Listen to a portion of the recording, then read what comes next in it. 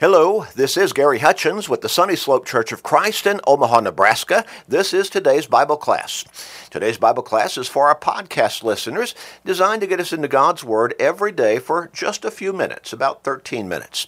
But that keeps us focused on our relationship with God. It keeps us also focused on our souls and our salvation. And it also helps us to stay strong and even grow in our faith because the Scriptures tell us faith comes by hearing the Word of God. Romans 10 and verse 17. Now, you know people in your life who need to change their direction of life, don't you? You know people who need to start thinking about their relationship with God and about their soul's salvation. They need to start thinking about eternity because it's coming. Well, help them by sharing these short studies with them every day. 13 minutes is not very long, but it keeps us in God's Word and it keeps us focused on our faith in Him. Help them to start to make that change in their life. Share these short studies with them every day, with your family members, your friends, work associates, neighbors, with everybody you can, literally. You may help somebody ultimately get to heaven, and what a great blessing that will be for them. But it will also be a great blessing for you. You can share through Facebook friends, text messages, and other technological means, but make that commitment and start sharing today. We're talking about faith in this particular line of study and thought. We're asking the question, how much faith is too little faith? Or when is our faith just simply too little? 4 times Jesus used those particular words, "O you of little faith."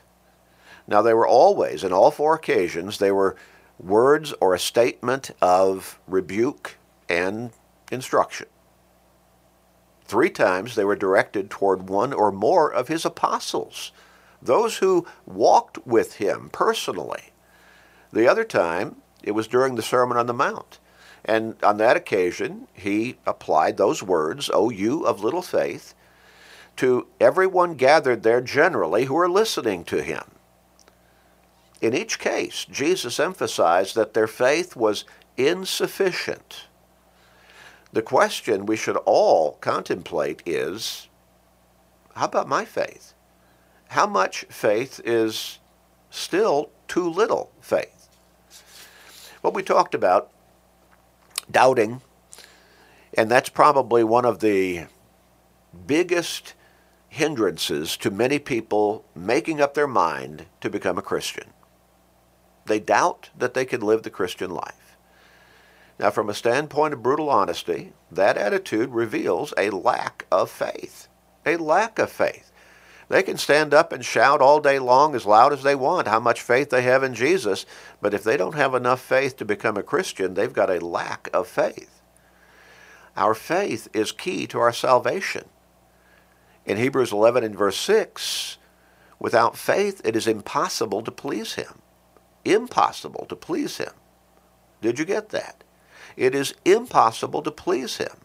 For he who comes to God must believe that He is, and that He is a rewarder of those who diligently seek Him.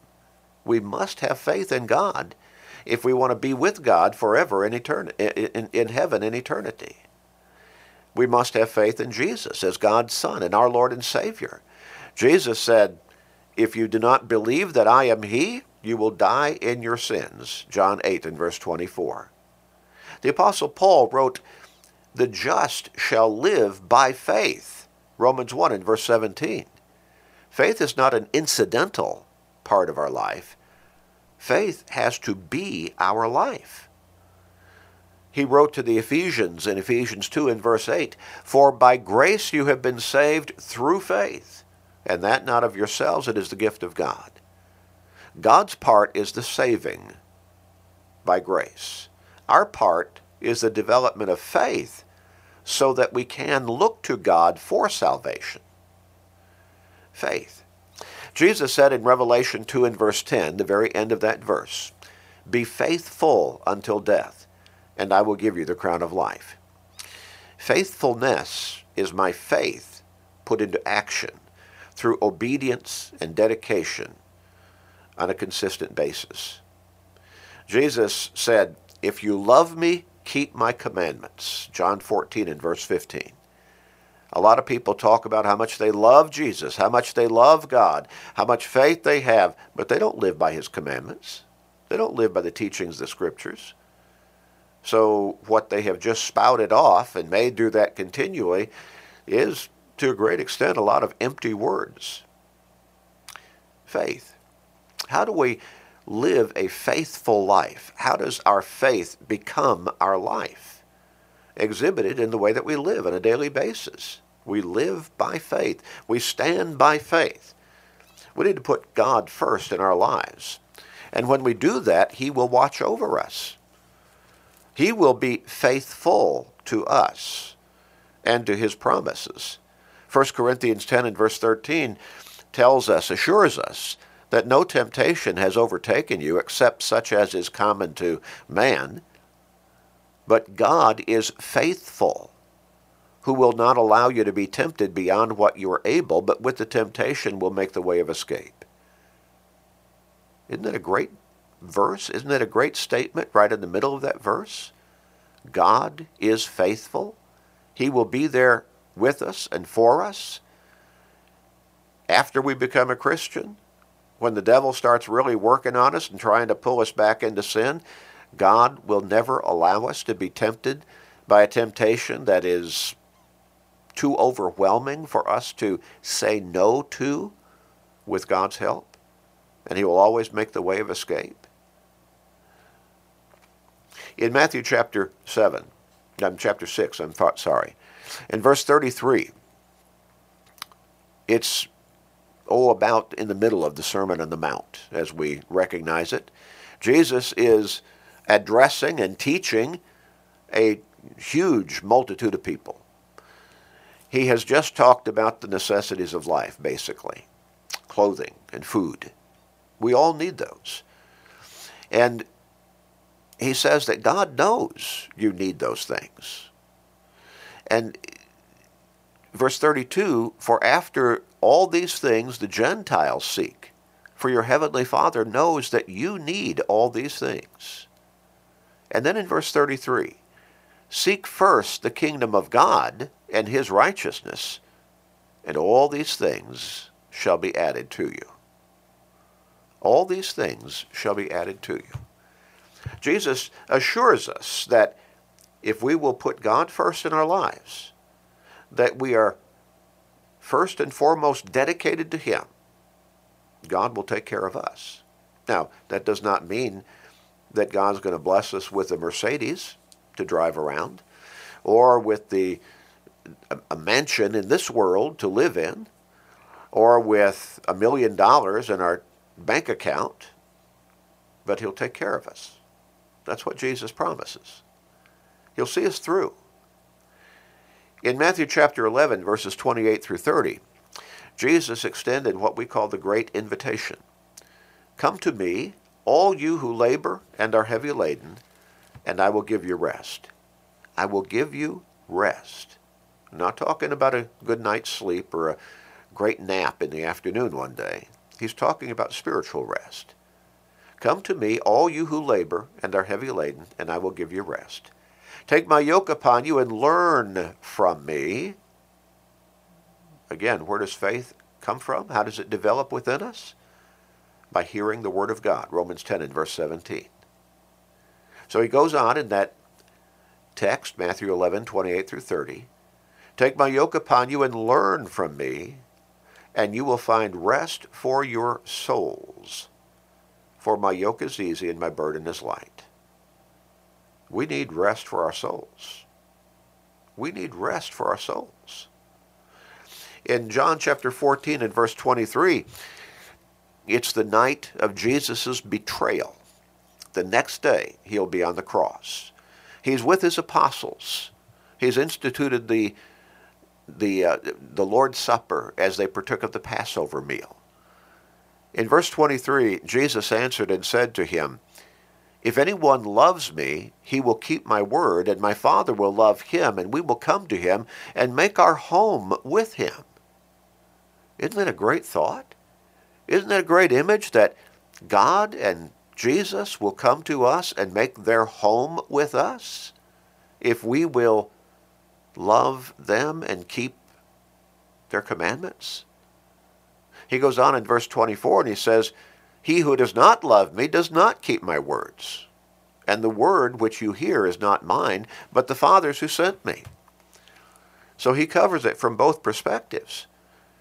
The one who loves me will follow my teachings, will live by my word, by my teachings. And Jesus and God the Father will come and make their home with them. But the one who does not love him will not keep his teachings. Now, when somebody stands up and shouts out how much they love Jesus, how much they love God, how great faith, how deep and abiding their faith is, but they don't follow God's word, they don't live by his teachings, again, you understand why I say it's just a lot of empty words. Because Jesus lays it out very directly there, clearly, easy to understand. If anyone loves me, he will keep my words. That means he will live by my teachings. He who does not love me does not keep my words. He does not live by my teachings. Again, be faithful until death, and I will give you the crown of life. When Jesus extended the Great Commission through the apostles, he told them to go into all the world and preach the gospel to every creature, to all creation, to all of humanity. He who believes and is baptized shall be saved. He who does not believe shall be condemned. Mark chapter 16, verses 15 and 16.